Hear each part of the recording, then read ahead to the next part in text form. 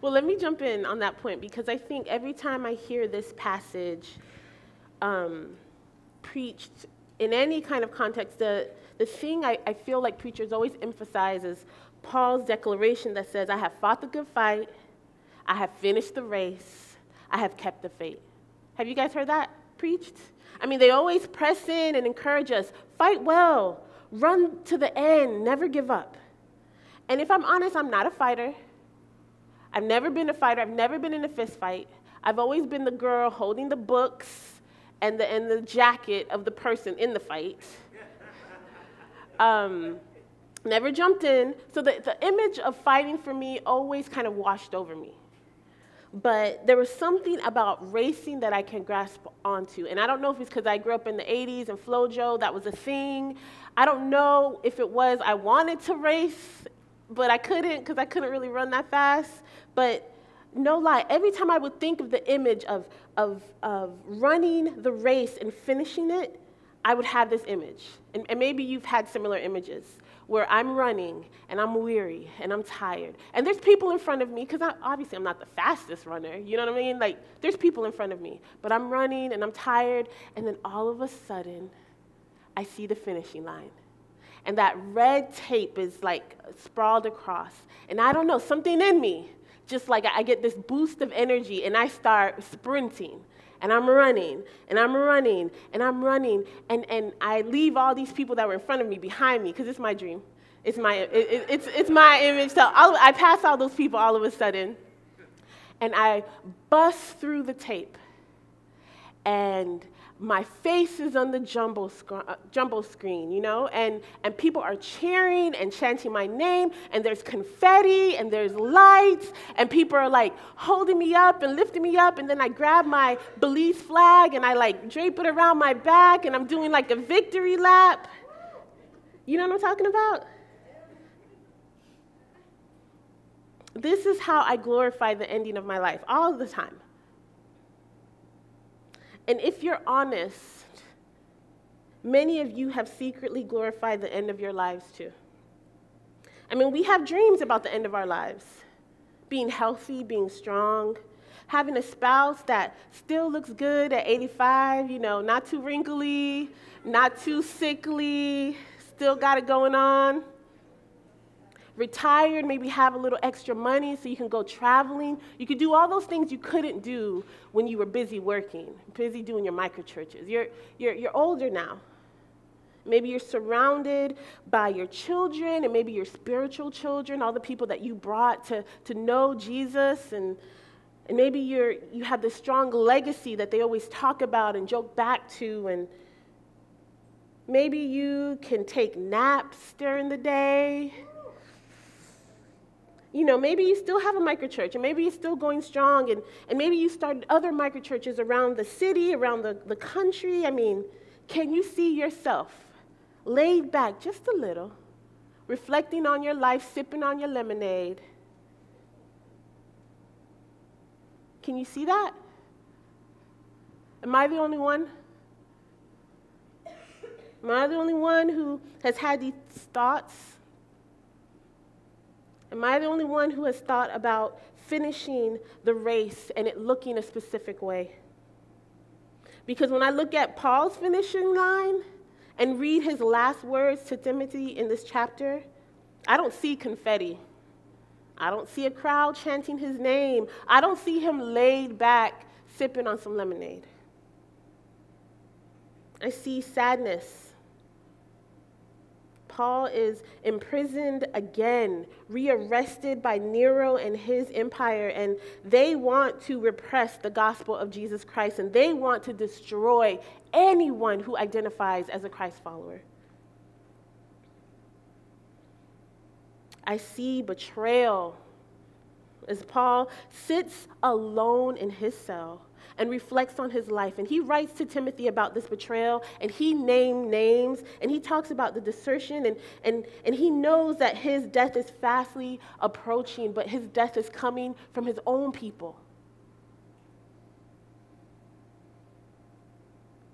But somehow in the midst of all of this, I also see beauty. In the midst of the darkness, he recounts his sacrifice, his fight, his race, his faith, and his awaiting reward. And then there is hope, because he asked Timothy to bring Mark and to join Luke so they all can continue the work to spread the gospel to all the Gentiles. I see a testimony of a man whose life was redeemed, filled with passion and the Spirit of God, weak yet strong in faith and committed to his calling that he knew that God had on his life. This is what I see when I look at Paul's life. What will people see when they look at yours? And more importantly, what do you see when you reflect on your life? What is your testimony? And guys, I know it's hard. I know it's hard at times to think about the end when you're living in the now. I know it's hard to try to find and answer questions as you're doing. We're doing all the things that God is calling us to do, but have we stopped long enough to see what God is actually doing through us, in us? And it reminded me of when I was in college a long, long time ago. My InterVarsity staff worker wanted our leadership team to think about this question of the end of your life, your testimony. What's your story? Who are you? Who will you be? And so he took us to a cemetery. And he didn't tell us where we were going, so I thought, field trip, hop in somebody's car, because I didn't have a car, and we're driving. It might have been Chrissy's van. You remember Chrissy? You got that van? That van took us a lot of places, y'all. So we jumped in Chrissy's van, and we're just following him. He didn't tell us. And then we pull up, and I'm like, yo, wait, what? What is this? Why are we here? And he gathered us, and we were confused, and we were unsure, and he was like, talking to us about the end of our lives, and he wanted us to think about what kind of people we would be, what kind of leaders would we want to be, what kind of Jesus followers did we want to end up to be, and I'm like, okay, I'm 21, living my best life now. I'm from Belize. I got my apartment. I'm working at Parking and Transportation. And so if you've ever been at USF and gotten a ticket, you know how mean you are when you come in and talk to us about your tickets. But I was there. I was trying to witness to people as they got a boot on their car, and they had to pay that ticket before you register. I'm like, yo, but the Lord is standing by your side, I was there. I was doing my thing, and he's like, think about the end of your life. And I'll be honest, it was hard.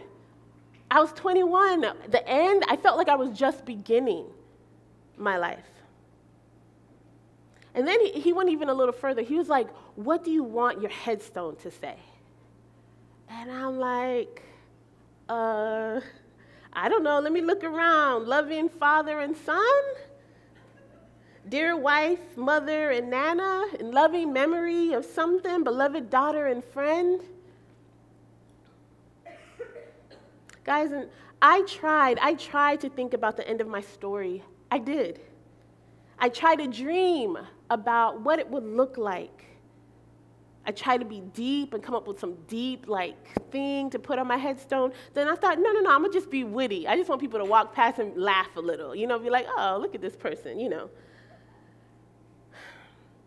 I try to think about a life that would honor God, but still be as fly as it could possibly be.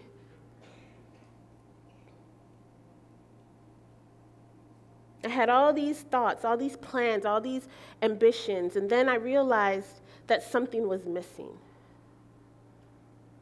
The truth is that God is never changing.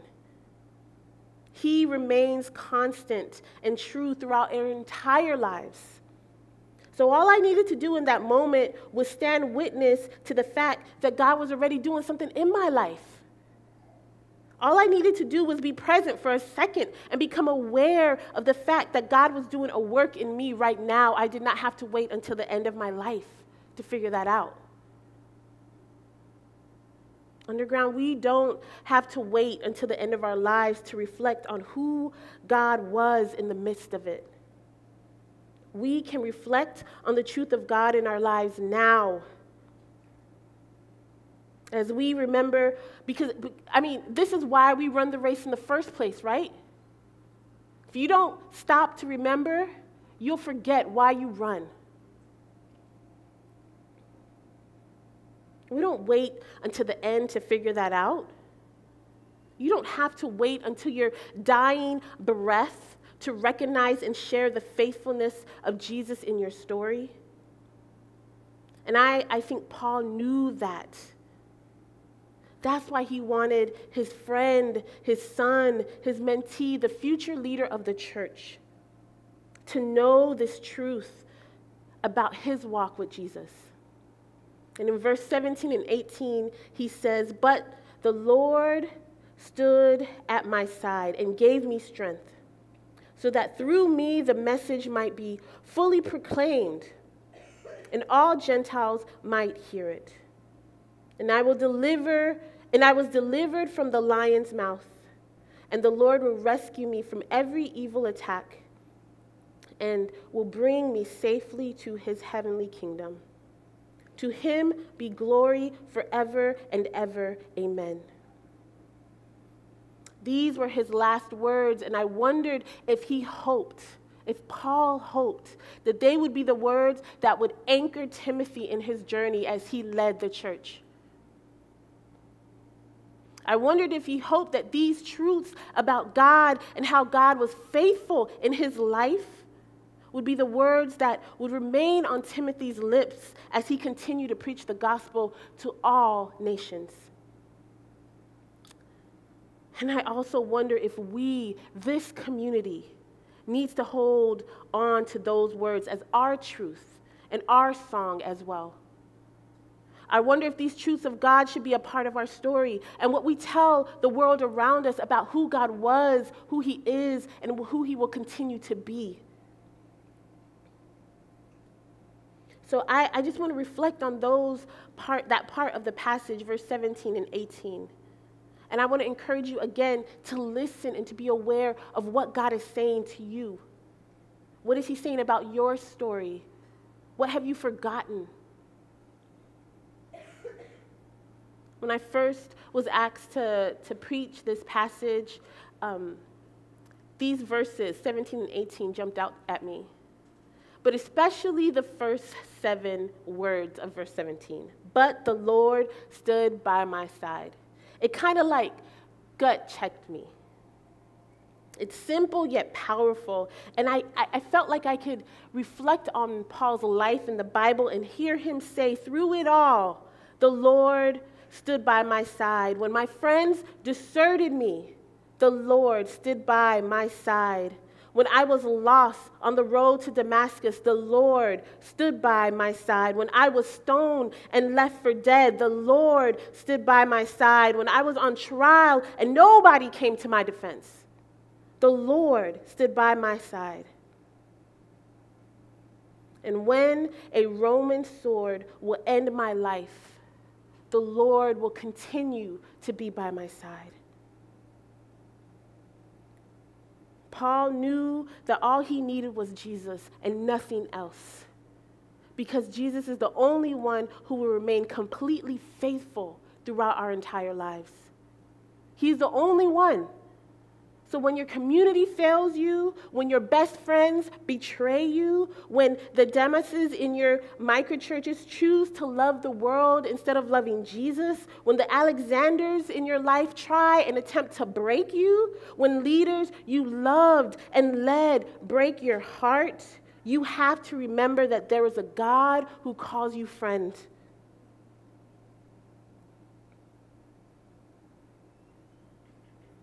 A God that calls you friend, and he is more committed to you than any brother, any sister could ever be. Guys, Jesus is our original ride or die. The one who will never leave you nor forsake you. The one who is faithful and present and near. And because of this, you never have to run the race alone. You never have to fight by yourself because Jesus is with you. Jesus is with you, and he always will be because he always has been. You are not alone. And no matter how you feel, you are not alone. And no matter what the world tells you, no matter what they say you're supposed to do or supposed to act or supposed to lead or do it by yourself, be strong enough, be a man. No matter what the world says, you are not alone. And you don't have to be. Because Jesus promises to be with you to the end of the ages. The Lord stood by my side. This truth is a part of all of our stories. Think about it. All the times that you knew that the Lord was by your side. And then Paul continues by saying this other truth about God. He says, the Lord stood by my side and gave me strength so that through me the message might be fully proclaimed and all the Gentiles might hear it. The sustainer of life strengthens you. The creator of the universe knitted you together, breathed life into your lungs before your mother ever knew you were alive. He is our strength. He is our rock. He is the one that supports you and lifts your weary head when you can no longer do it. Jesus does this. He is strength. But he doesn't do this for us for our sake. It's not for our comfort and for our gain, but it's for the sake of the world. The Spirit of God fills us to overflow so that we can tell the world about God. A God who saves, a God who is for us, and a God who loves us. And I know you know that. We, especially in this community of missionaries who are always compelled to reach their neighbors, to reach their street corners, to reach their boardrooms and their mommy and me classes, to reach their campuses. I know you know this. But what about the world that lives outside of your little world? What about the part of the world that you can't see when you open your eyes? What about that? What about them?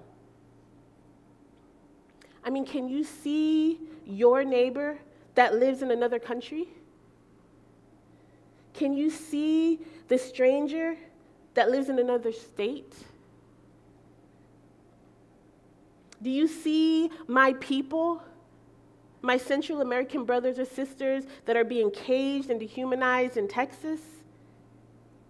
Do you care that another unarmed black boy named Anton Rose was shot and killed by police this week? Have you forgotten?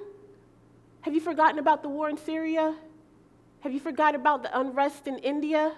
Have you forgotten about the drama that's happened in Colombia and Sudan? Have we forgotten that we have a value for the underground here? We have a value that's in our manifesto for the whole world. And guys, I couldn't even remember what the value was. I couldn't remember the writing. Do you guys know what it is? I had to look it up. This is what we believe, though. This is a part of our story. And this is what our value at the underground says.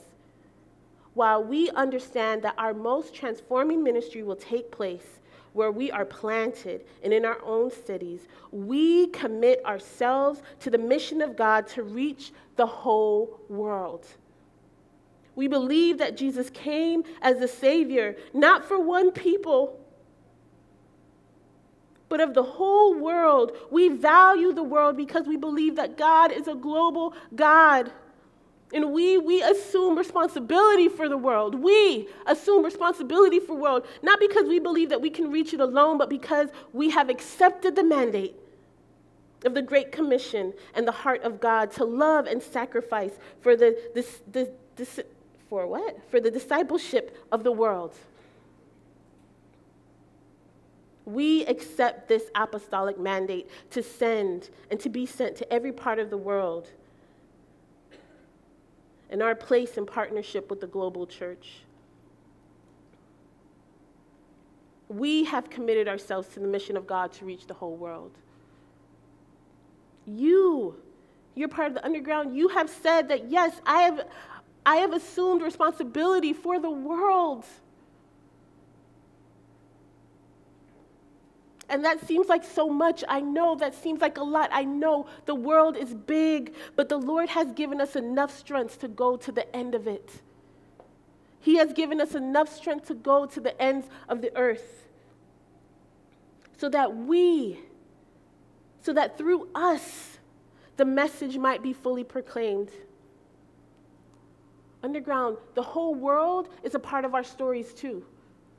It's a part of your story. And maybe for some of you, you feel a little disconnected from that truth. And I know, maybe some of you have forgotten. Maybe you've gotten a little comfortable in your own little world. Maybe you're a little apathetic. Maybe you're a little numb. Maybe you feel like you're woke enough and you don't have to do any more work. Maybe you don't know. Or maybe you don't know what to do. So you stay silent and you don't do anything.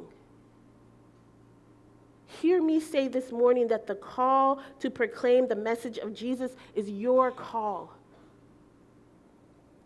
Embrace it. Lift your voice and go. The world is waiting on you. And maybe for others of us, we feel very connected to what is happening in the world. But maybe you feel tired. Maybe you feel overwhelmed. Maybe you feel shut down and frustrated as you try to fight for racial injustice. Maybe you feel overwhelmed by the systems that have been built on white supremacy. Maybe you're questioning, did your life really matter anyways? Maybe you're weary that lament has become a part of your everyday life.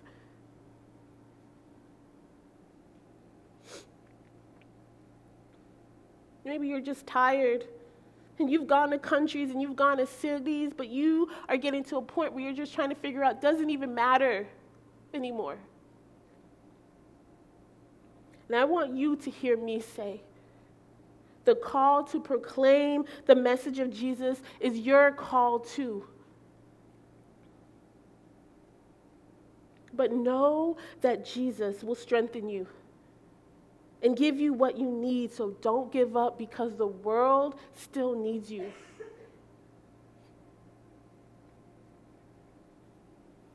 And all of that I just talked about, all of that drama, that's what the enemy wants to use. He wants to use our comfort and our laziness and our fear and frustrations and our apathy. He wants to use our privilege against us. He wants to use our cowardice and our pain and our broken systems and our abuse and our addiction and our cancer to end our race. I mean, he's coming.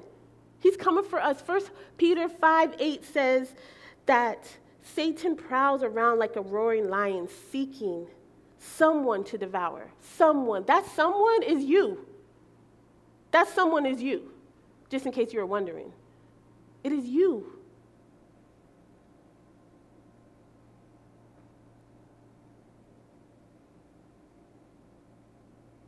Because Satan wants your faith to be destroyed. He wants your passion to be quenched. He wants your call to love Jesus and the world to shift to only loving yourself.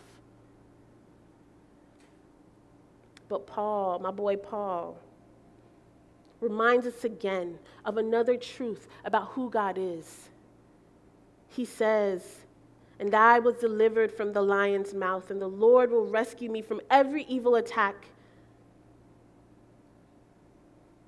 and will bring me safely to his heavenly kingdom." The Savior of the world will rescue you. The great I Am will deliver you. Evil attack is a part of our story. We all know that. The snatching of our faith and our will to follow Jesus is always being threatened. But God stands by you. And he will not let you be consumed. He will not let you be overtaken. He will not let you fail as you try to fight the good fight and run that race and hold tightly to your faith.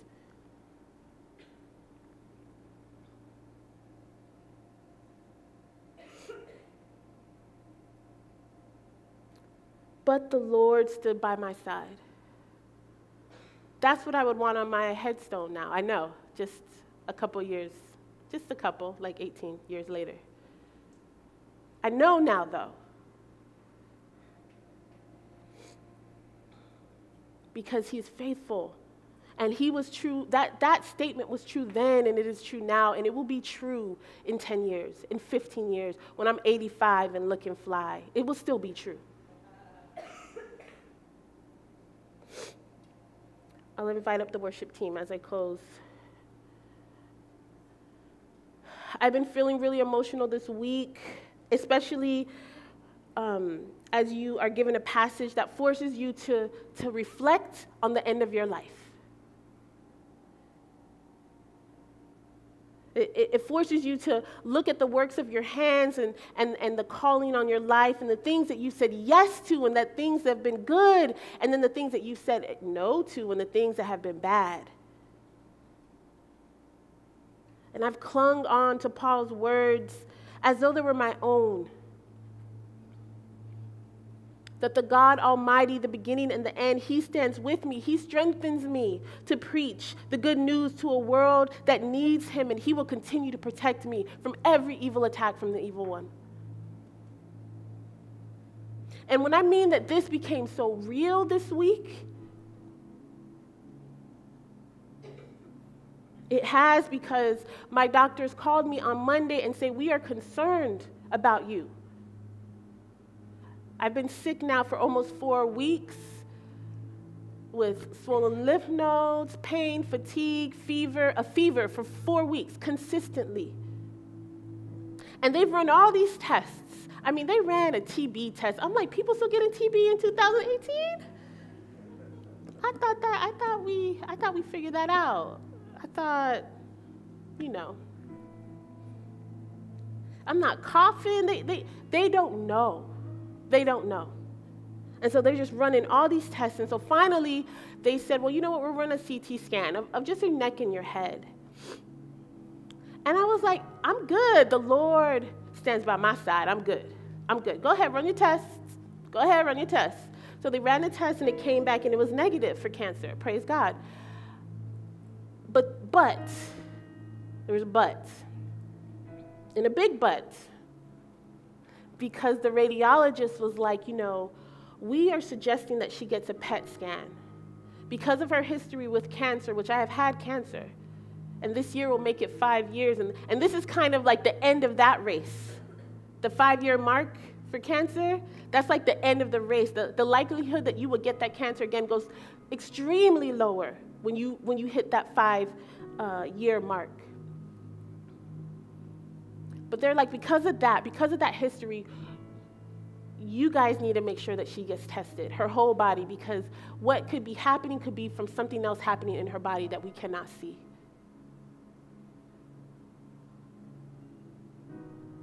And that's when I started to shake a little bit. That's when I wondered, is God really by my side? You really gonna let this happen though, God? I already had cancer once. How many attacks of cancer you gonna bring? Because it's only 14% for me to have a different cancer. Like, you can have one cancer, but there's a small little percentage of people that will get another cancer. 14%. And I'm like, am I the 14?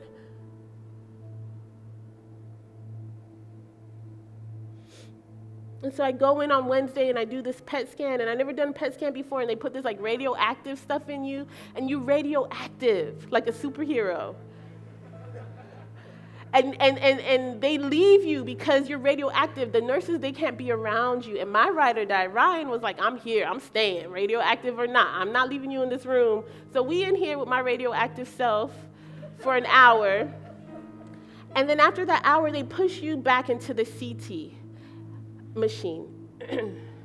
And the CT machine, this time, you have to be in there for almost 30 minutes. 30 minutes. The other CTs I've got would be like, okay, you're done. This is like 30 minutes of being still and being quiet and listening and praying, guys. And as I was there, I thought on Wednesday, I have to speak on Sunday. No matter what the results are, I have to speak on Sunday. Because if I don't, it would be a betrayal of the spirit of this passage, that God stands by our side no matter what. And I'll be honest, I'll confess that I thought about backing out. When Lucas was like, you know what? I got you if you need to pull back, if you're not feeling well, I got you. I thought about it. When my friends kept on questioning me, like, are you sure you're going to be able to make it? You sure you're going to be able to carry on? Are you sure? I wondered, am I going to make it? Am I, when people start talking, I start thinking, am I? Am I going to pass out? I don't know. Should I? Maybe I shouldn't. And as I stood in that seat, as I laid in that CT machine,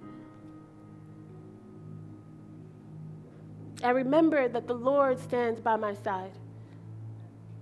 He always has. He always has. And so why would he stop now? Why would he stop now? The truth of God standing with me has been true my entire life. And in that moment, doubt and fear, it fled. And I was able to continue running the race. And I laid in that machine and I started thinking about that image that I shared with you in the beginning about what it looks like to end the race and run over that finishing line. But it looked a little different this time. Maybe because I was radioactive. Maybe because I was like, oh my gosh, 30 minutes in this machine. I didn't think I was claustrophobic, but maybe I am. The ending was different. I approached the end of the race, and I didn't see my face on the Jumbotron that time. I didn't see flashing lights and confetti waiting for me. All I saw was Jesus, mighty in glory, waiting. And as I crossed over that finish line and fell in his arms, I rested there. And guys, there was a great celebration happening. People were cheering and chanting and going crazy. But the celebration wasn't for me. And guess what? The celebration won't be for you either when you cross your finish line. The cheers and the chants of praise will be for the one who receives us at the finish line. When our race is over and death ushers us into the kingdom of heaven, we will join the massive crowd of witnesses that sing, "To him be glory forever and ever. To him be glory forever and ever." Amen. And guys, we will know that song by heart. We would know every word because we would have shouted it 1,000,000 times here on earth. Because to him be the glory forever and ever is a part of who we are, is a part of our stories.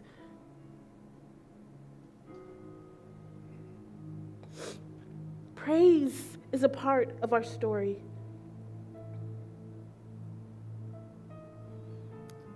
And as Lucas makes his way up here to lead us through the end of communion, I wanted to let you know that the doctors did call me back on Friday and said that the tests were negative. And to him be glory forever and ever. But look, I've had a whole week to reflect on the end of my life. A whole week to think about what ifs. And where were you, God? And remember, for him to remind me that he is faithful and that he is good, and for him to remind me of the ways that he wants to strengthen me and use me for his kingdom throughout the world, and for the ways that he reminds me that I saved you. You had cancer, yes, but you didn't die. That was me. I saved you. And so I want to give us time. I want to give you time to reflect on your story, to reflect on your life. We don't have to wait till the end of our lives to do that. So I'm just going to invite you to bow your heads, and I want you to think about your testimony. I want you to think about you as a witness, sharing, thinking about what God has done in your life. I want us to remember. I want us to remember that he was faithful. Do you remember that moment? Is he bringing it back to mind? Do you remember that time when you felt weak, like you couldn't go on, and he strengthened you? Can you recall that? Do you feel that burden again for that country or that place that he is calling you?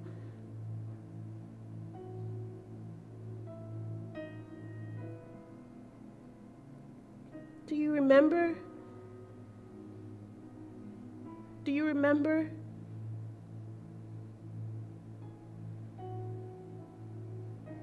Once you do, once you remember, once you reflect on the end of your life, and that the truth that God will continually be by your side, guys, there is no way that you can contain from praising God. There's no way that you can contain yourself from shouting out, "To him be glory forever and ever, amen."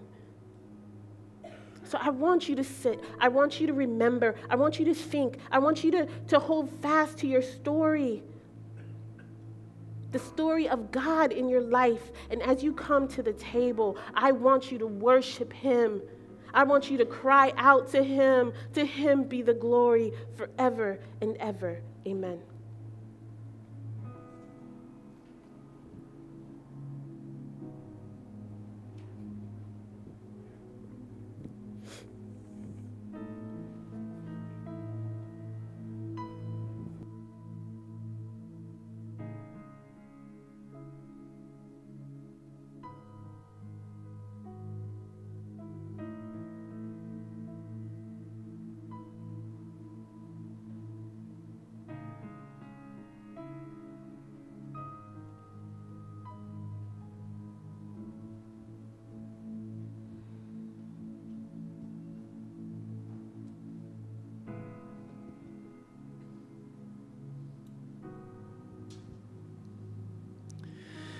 Jesus' commitment to you is unfailing.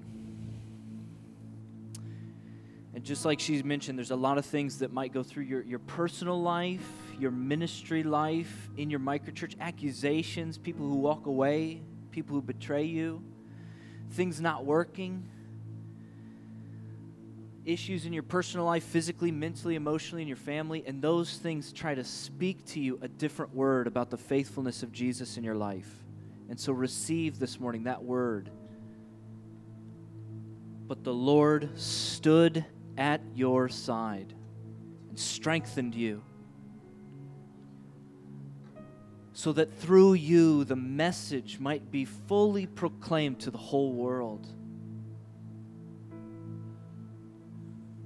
And it was on the cross that faithfulness to you was screamed to the world and sealed for eternity. On the night he was betrayed, he took the bread and he broke it, saying, "This is my body broken for you. Eat it in remembrance of me."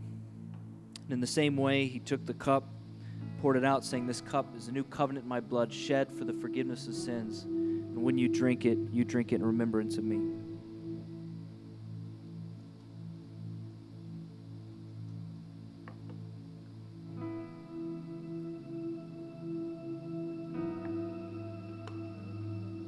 And so this morning, come to the table in worship. Come to the table proclaiming the death of the Lord and his unfailing commitment to you over those lies that try to say the opposite.